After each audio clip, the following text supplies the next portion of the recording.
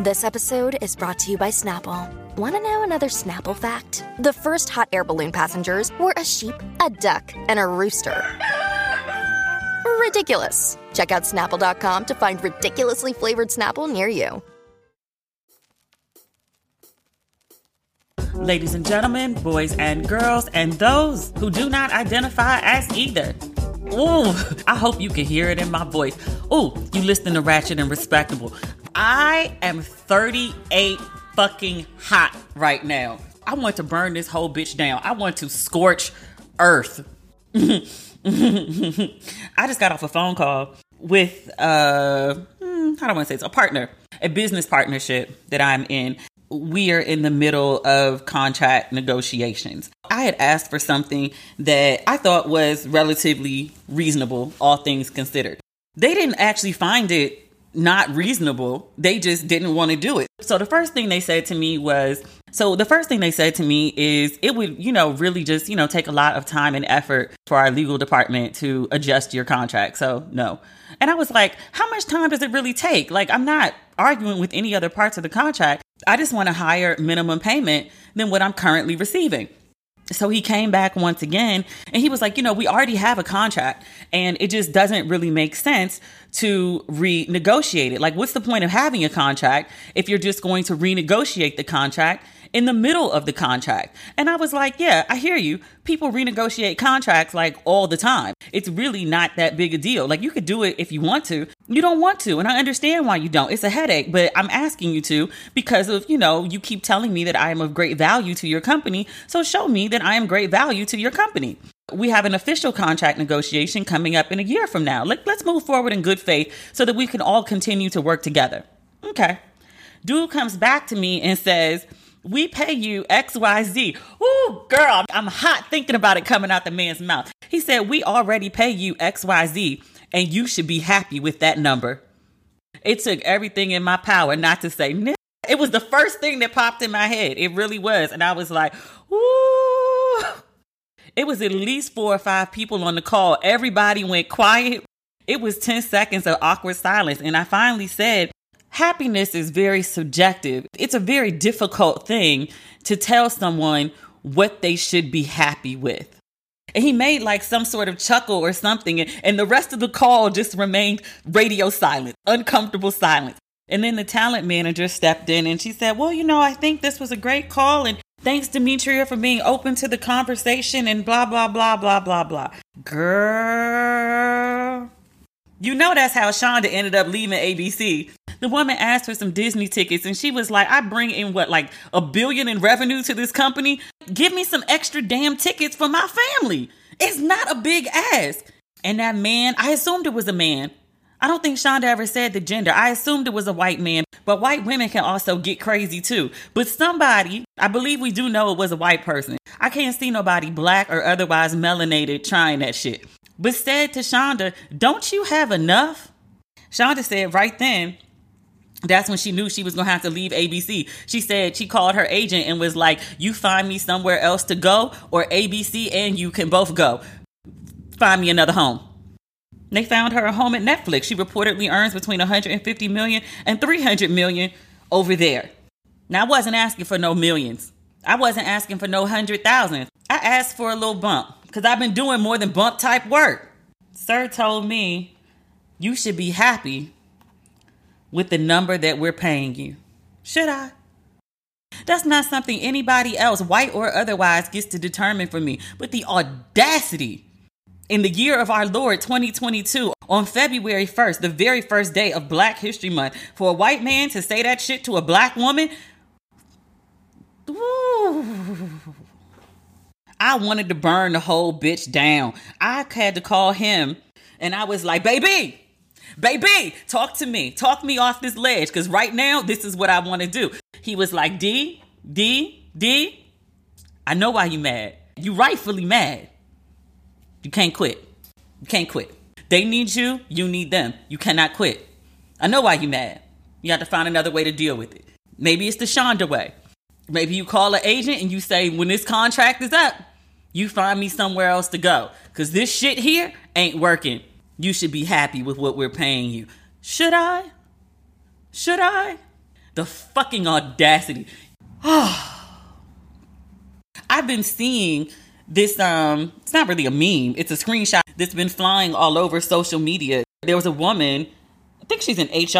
I haven't really been following the story that closely and had no intentions of actually speaking about it. There's so much other stuff going on. But this woman, for some unknown godly reason, someone had applied for a job and they asked for $85,000 and she had budgeted $130,000 for the job. And so she, told the woman, sure, you can have $85,000. I believe the woman is black. Mercedes Johnson. The Johnson says black to me. Oh no, she's definitely black. I'm zooming in. And she said she offered the woman essentially $45,000 less, which per year, like there's a significant life upgrade between $130,000 and $85,000. And the woman said that she didn't offer her what she was actually worth, essentially, because, quote, I personally don't have the bandwidth to give lessons on salary negotiation. And then her give and takeaway for the reader was, always ask for the salary you want, deserve, no matter how large you think it might be. You never know how much money a company has to work with. I don't know what she expected people to take from her sharing this on her LinkedIn. I guess she thought people would applaud her or celebrate her. She posted this shit because, again, I just told you what her name was and then zoomed in on her picture. She posted this under her government name with her picture attached. She's on LinkedIn. People can easily find out who her employer is. I don't know how she thought people were going to react to this. Be like, yeah, yay you for saving your company $45,000. Ma'am, you're acting like this set aside money for this job is coming out your Bank of America account. Even if you weren't going to pay the woman $130, you couldn't have gave her a good 120, 115, something. And I almost can guarantee you that the person she did this to was a woman of color. I read that the company saw the post and has since fired the HR recruiter. Also, that the woman who the post was about saw it and that the company has since offered her the full $130K that was available for the job, which was the right thing to do because this woman done put them in a PR crisis. We spend all this time telling Black women to get your seat at the table. How do you get a seat at the table when there's literally a Black woman who's at the table who's going to withhold $45,000 from you because she doesn't feel like giving you a lesson on salary negotiation? Seriously? And then you fuck around in a situation like this, and I only share it because I'm not the only one. And there's a million more stories of some Black woman hearing a white man tell them, you should be happy with what we're giving you. It's not what you're giving me. It's what I've earned for you. And if you're paying me that, you're making a shit ton of money. I get a cut. And I'm one of a whole bunch of people that this company is in partnership with. I am so, If you don't know your worth, you're fucked. And if you know your worth and ask for it, you're fucking disrespected. If the man ain't want to do the shit, then just say you don't want to do the shit. Not at this time. Initially, they said no. I said, I'm not happy with that. Can we find a middle ground that works better? So that's how we ended up on this call. I would rather you firmly tell me again that no, we're going to stick to the rules of the current situation. And, you let me know how you want to operate from there. As opposed to you should be happy with what we're paying you. What kind of sharecropping shit is that? Baby. Woo! I went into the call not knowing how it was going to go one way or another. But I never in a million thought that people would be like, you should be happy. That's some new shit. I've heard a lot of shit. I've heard a lot of no's. I heard a lot of you're not what we're looking for.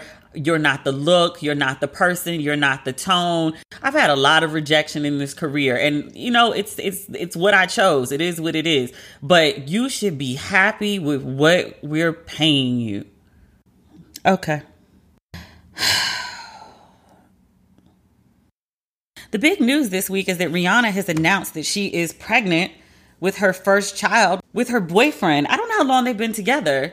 I saw everything from 3 years to they went public in, I guess, November 2020. I don't know how long they actually been together, but we started knowing they were together. I think when Rocky gave the interview in GQ, that's March 2021. And he was saying that Rihanna was the one.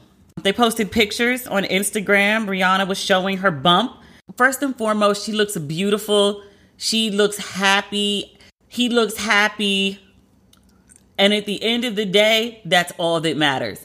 I've seen much commentary floating around the internet, and I've had some of my own about their announcement. I'll say a couple things about that. When I first saw the announcement, I had a visceral reaction. Like, Rihanna was like my little cousin, my little sister. I kind of flipped out a little bit. I knew I liked Rihanna. I didn't realize I felt that strongly about Rihanna. And I really had to like talk myself off a ledge. And I was like, this is not your life. This has no effect on your life. Move the fuck on. Move the fuck on. And just to be clear, like, it wasn't about like the single mother thing. Like, I saw people like, oh, Rihanna's a role model. Is she? She's a successful Black woman who's an entertainer and a businesswoman. But like, is she a role model? I mean, there are things about her that can be emulated, but I don't ever think that she put herself up and was like, I am this like wholesome, clean cut, whatever, children grow up to be like me. Like, I'm not of the idea that adults should live their lives thinking like, what will some other random people's children think of what I do? Your own children? Sure. Children in your family? Okay. Random people and their kids? Yeah. In thinking about my reaction to Rihanna and a lot of other people's reaction, because it's not just me, I've seen it all over the internet. I think back to Tabitha and Wendy. And when Tabitha told everyone, she made a video saying that she was retiring her husband. And Wendy, she had some unfavorable things to say. And in her response to Wendy's unfavorable things, Tabitha, as we are all well aware of this story, gave Wendy so much grace and a light read, a drag really. But she was like, I feel so bad for you. The gist of her message is that you've been through so much negative shit that when you hear something positive that someone has done for their partner, you can't even fathom the goodness in it. Tabitha also was like, you need help. If your initial reaction to hearing good news is to think the worst. She didn't say it flat out, but she heavily implied it, that your reaction is more about you than anybody else. And when she said that at the time, I came on the podcast and was like, look, she got a point. She got a point. I hear and receive that.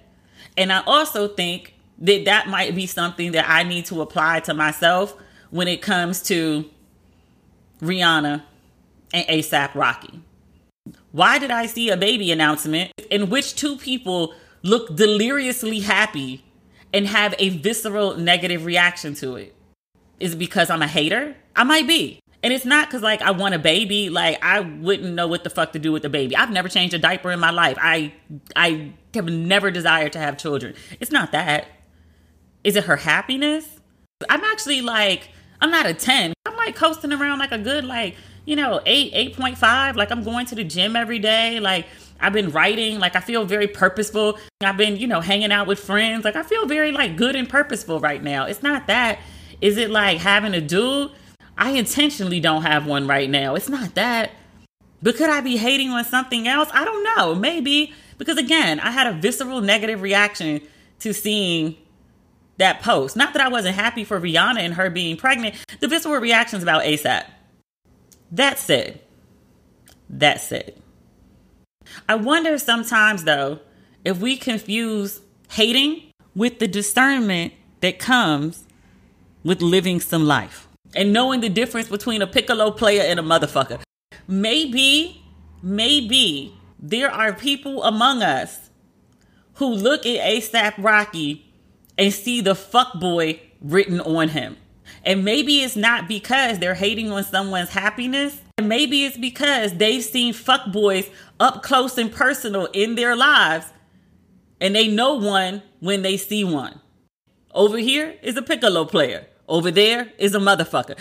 If you've lived enough life, you start to notice the difference. I'm just saying.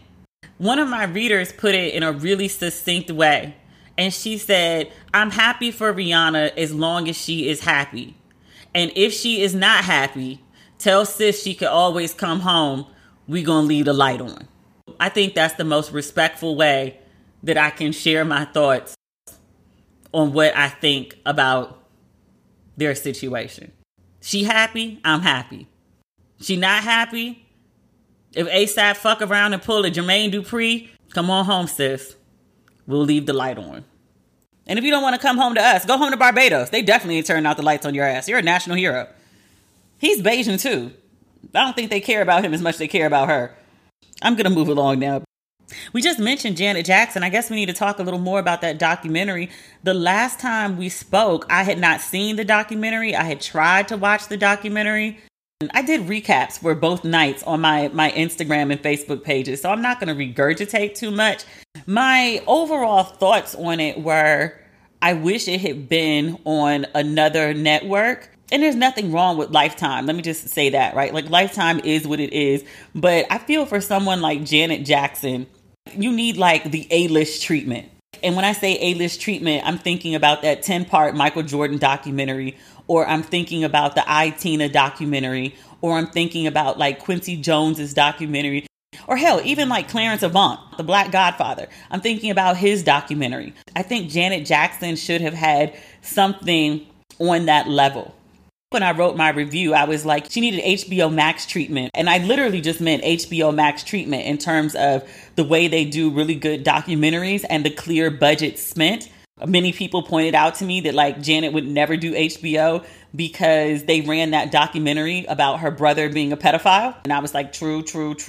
And they were like, and she's not going to do Oprah because, you know, Oprah was a part of the HBO documentary. And I was like, true. And she's not going to do Showtime because Showtime is in the Viacom family. And I was like, true. And they were like, and if she was going to go to Netflix, which I think is who did the Jordan documentary, Netflix would have spent a ton of money, but Netflix is going to want them juicy details that Miss Jackson ain't willing to share. They were like, she's a notoriously private person. The woman been married how many times? We only found out about 2 of them when she was divorcing them. She does not put her business out there. And in between, I guess, albums and projects, we really don't see Janet Jackson like that. Surely she goes out to eat. Surely she leaves her house, but we never see Janet Jackson. Every once in a while, they'll catch her walking down the street in London. But I mean, literally, I think that happened once. We don't see Janet unless Janet wants to be seen, which I respect. But to that point, she was never going to do a Netflix or even an Apple, who also has a big budget. They're going to require her to give up more than she wants to give. Lifetime, on the other hand, is just happy to have Janet fucking Jackson.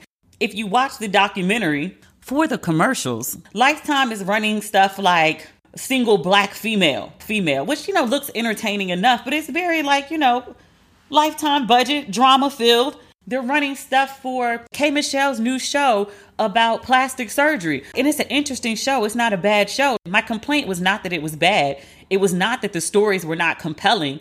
It was that it was too goddamn graphic, even for me, who, like, you know, can handle a bunch of gore. But I was like, oh my God, I can't watch this shit. This is all. Janet Jackson is like the Janet M.F. Jackson. Like, she's a black icon. She and K. Michelle should not be on equal footing. It just didn't feel like it was worthy of her. And then many people pointed out, and they were like, look, Lifetime was going to be happy to take that footage. They were going to be happy to take whatever documentary that she gave them because they know what a jewel it is to have Janet Jackson. It does amazing for Lifetime's roster. It does amazing for the branding of Lifetime. The branding of Janet Jackson, luckily her branding is strong enough over many enough decades, plural, that it's not going to impact the way that people think of her. In fact, people like me will look at it and say Janet Jackson deserves better, not Janet Jackson's brand is diluted, because that's how strong her branding and legacy is. I don't know. I just thought that the whole documentary deserved a whole lot more, or deserved a different kind of marketing.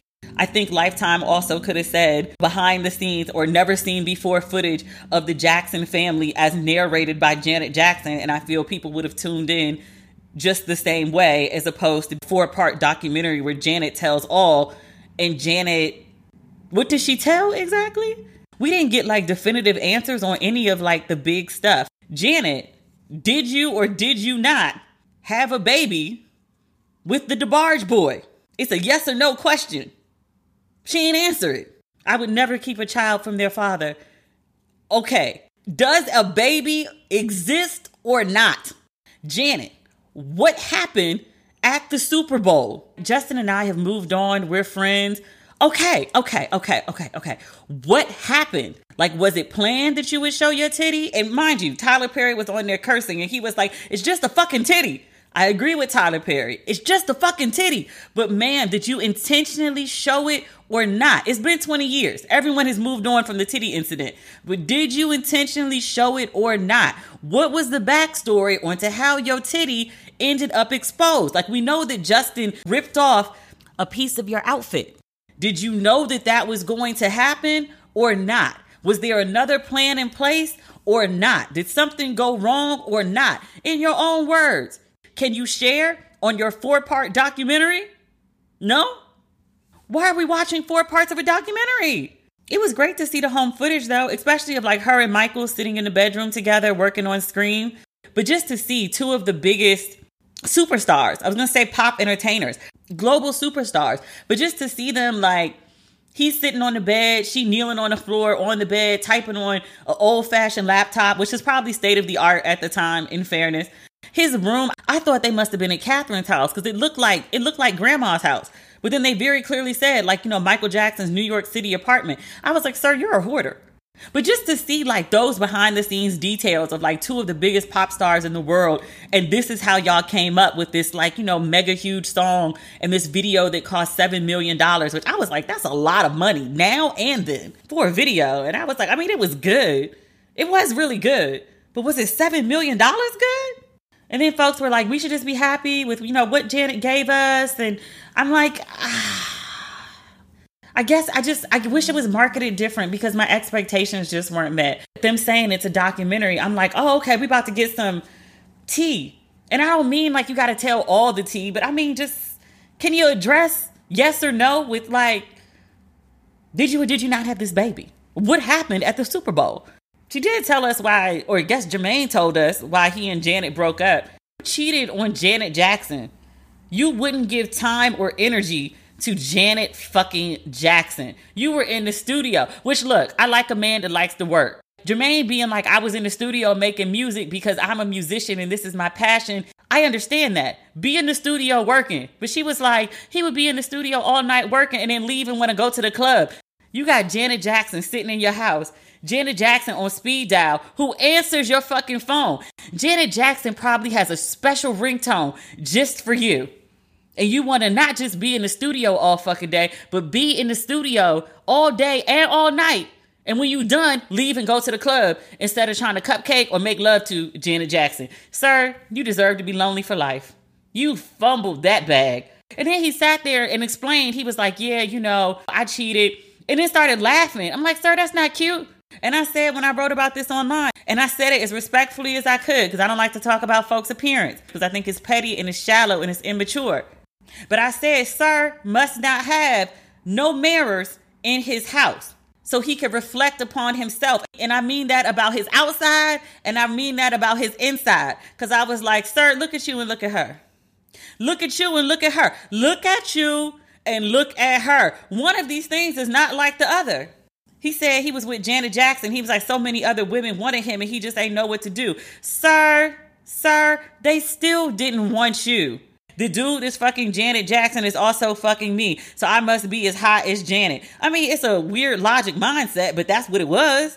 It was never about you. And you got money you could spend. It's about your money. It's not about you.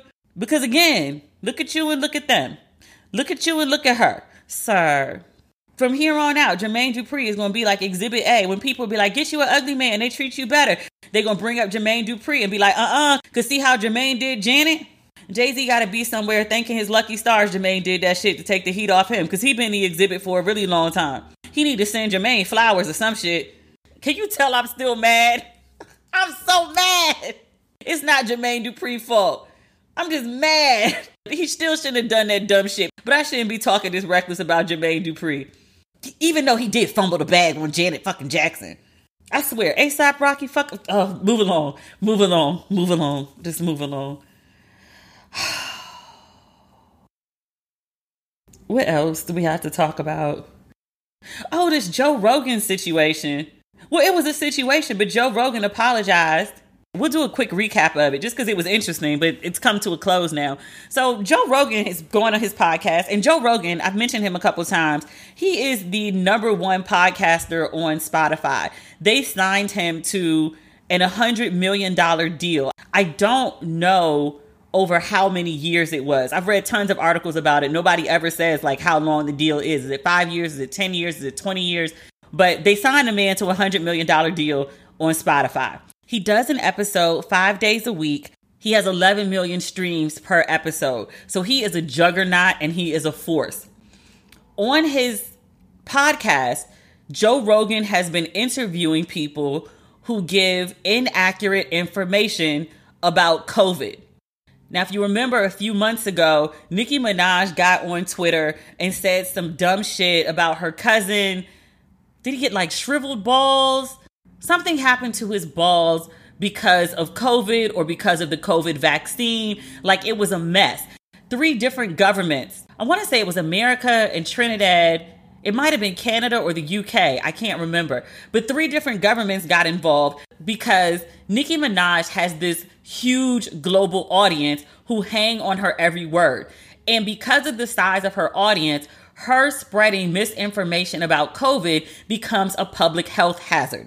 The same thing occurred when Joe Rogan puts up a podcast episode with people who are spreading misinformation about COVID.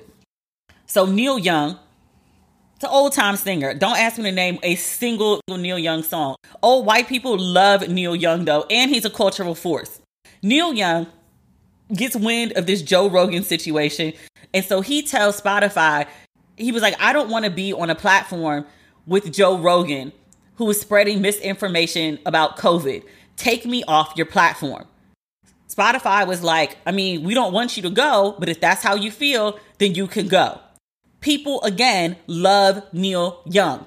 In response to them removing Neil Young, people started deleting their Spotify accounts. Joni Mitchell, who I only know because of the Janet Jackson song, but Joni Mitchell also catches wind of this and was like, oh no, I stand with Neil Young. Take my music down too. There was another guy, real popular white guy. Never heard his name before in my life, but apparently old white people love him too.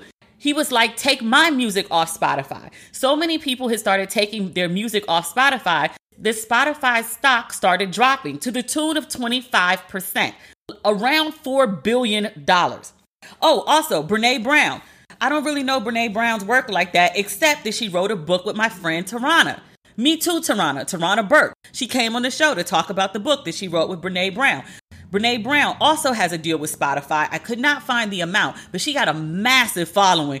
I don't know if it's as big as Joe Rogan's, but she has a massive following, and Spotify paid her good American USD dollars and dineros. She was like, I'm not doing a new episode until Spotify either deplatforms Joe Rogan or addresses this COVID issue. Like, enough is enough. You cannot give a platform to someone who's spreading misinformation about COVID during a global pandemic. It's irresponsible. That's like 4 major white people, 25% drop in stock, and the value of the company tanks by $4 billion. So this was like, I want to say Sunday night. I was waiting to see what's going to happen next with Joe Rogan, because them losing $4 billion in the worth of their company, I mean, Joe Rogan's 100 million sounds like a big number until you talk about losing $4 billion. So I didn't know what was going to happen. After the $4 billion started being reported, the head of Spotify came out and said they were going to issue new guidelines for how they dealt with podcasters speaking about COVID. They also said that they weren't going to apply censorship to people on their platform, but they would give some sort of language about COVID on podcasts. So I was like, okay, like you're trying to mitigate the issue. I was still waiting to see where it was going to go. If more people, like big name white people, were going to jump on board for this Spotify issue.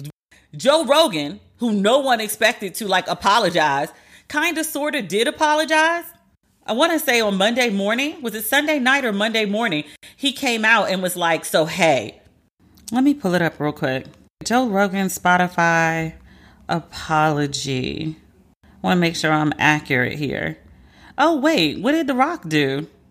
So this was yesterday. I'm going to guess that Spotify called Joe Rogan and was like, yo, bro, we $4 billion down. You got to do something, like address this or we got to pull your shit.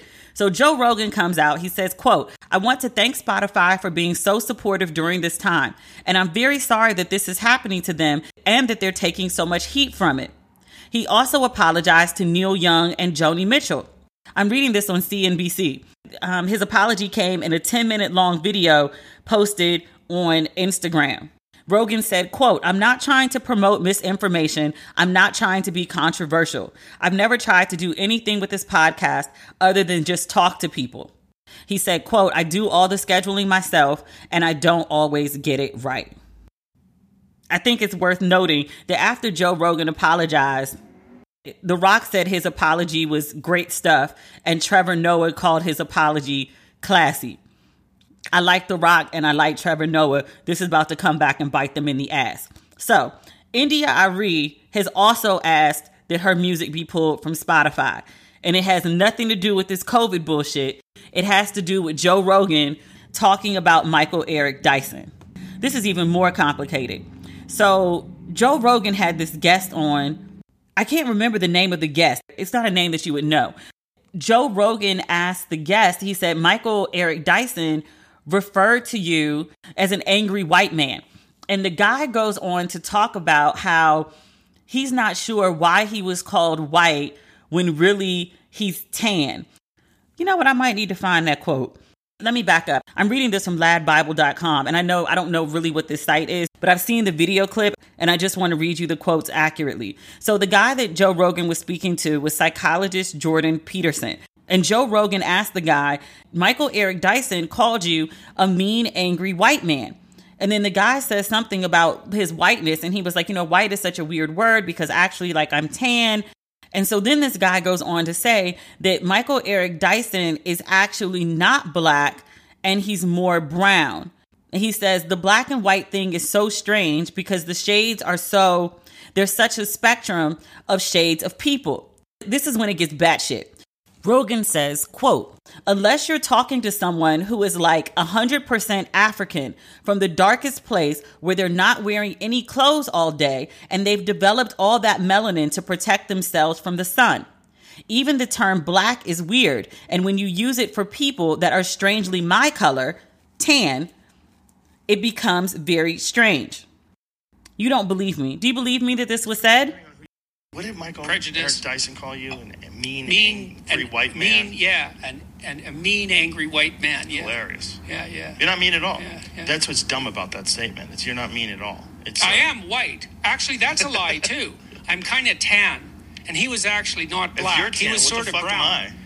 Because I'm darker than you. Yeah. That's ridiculous. Yeah. But neither of us are white. Well, I'm Italian. And mostly. He was brown, not black. Well, isn't that weird? Yeah, it's really weird. The black and white thing is so strange because the shades are tan and brown. There's such a spectrum of shades of people. Unless you're talking to someone who is 100% African from the darkest place where they're not wearing any clothes all day and they've developed all that melanin to protect themselves from the sun.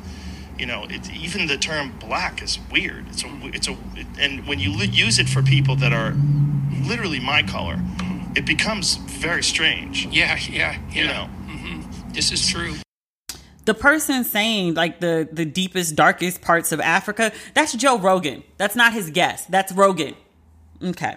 So Don Lemon got wind of this and he invited Michael Eric Dyson to come on his show, which Michael Eric Dyson, professor, he's a theologian, he's an author, he is an amazing orator. The English major in me gets excited when he speaks because of his allusions and his alliterations. So he and Don Lemon discussed this segment on Don Lemon's show. Take a listen. Michael Eric Dyson, professor of African American and Diaspora Studies at Vanderbilt University, joins me now. He is the author of Entertaining Race, Performing Blackness in America. Hello, Professor. Is it really that perplexing to people that Black America exists in all kinds of shades? That doesn't change the Black experience in America. Not at all. Thank you for having me, Brother Don. You would hope they were joking, because if they weren't, this exposes the vast lethal ignorance at the heart of so much whiteness, whether intentional or not. We all know that Black is not a phenotypical reality.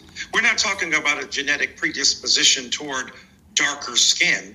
We're speaking about an existential context. We're talking about a philosophical idea. We're speaking about rooted cultures in deep histories that have vast traditions that have generated complicated identities. And we know that Blackness, in terms of its identity, ranges from vanilla vitality to chocolate charm, and all ranges in between. So it's not about shade. It's not about a kind of inherited characteristic of race. Race is, as we've been arguing in school, and I would advise Dr. Peterson and Brother Rogan to take a class. When we talk about race as a social construct, what we're saying is it's not about a biological determinism. It's about an inherited set of beliefs that depend upon a society to imbue it with meaning. And therefore, it's not simply about who you are, your skin color, your hair, your shade, and tone. Now, while they unsuccessfully challenged my Blackness, they damn sure proved their whiteness, indifferent to history, oblivious to truth, and indifferent to reality. Happy Black History Month, y'all. That's the episode for this week. We'll be back on Friday with more Ratchet and Respectable. If you have not picked up your merchandise for Ratchet and Respectable, please do. I would suggest you get it now. DemetriaLLucas.com. Okay, bye.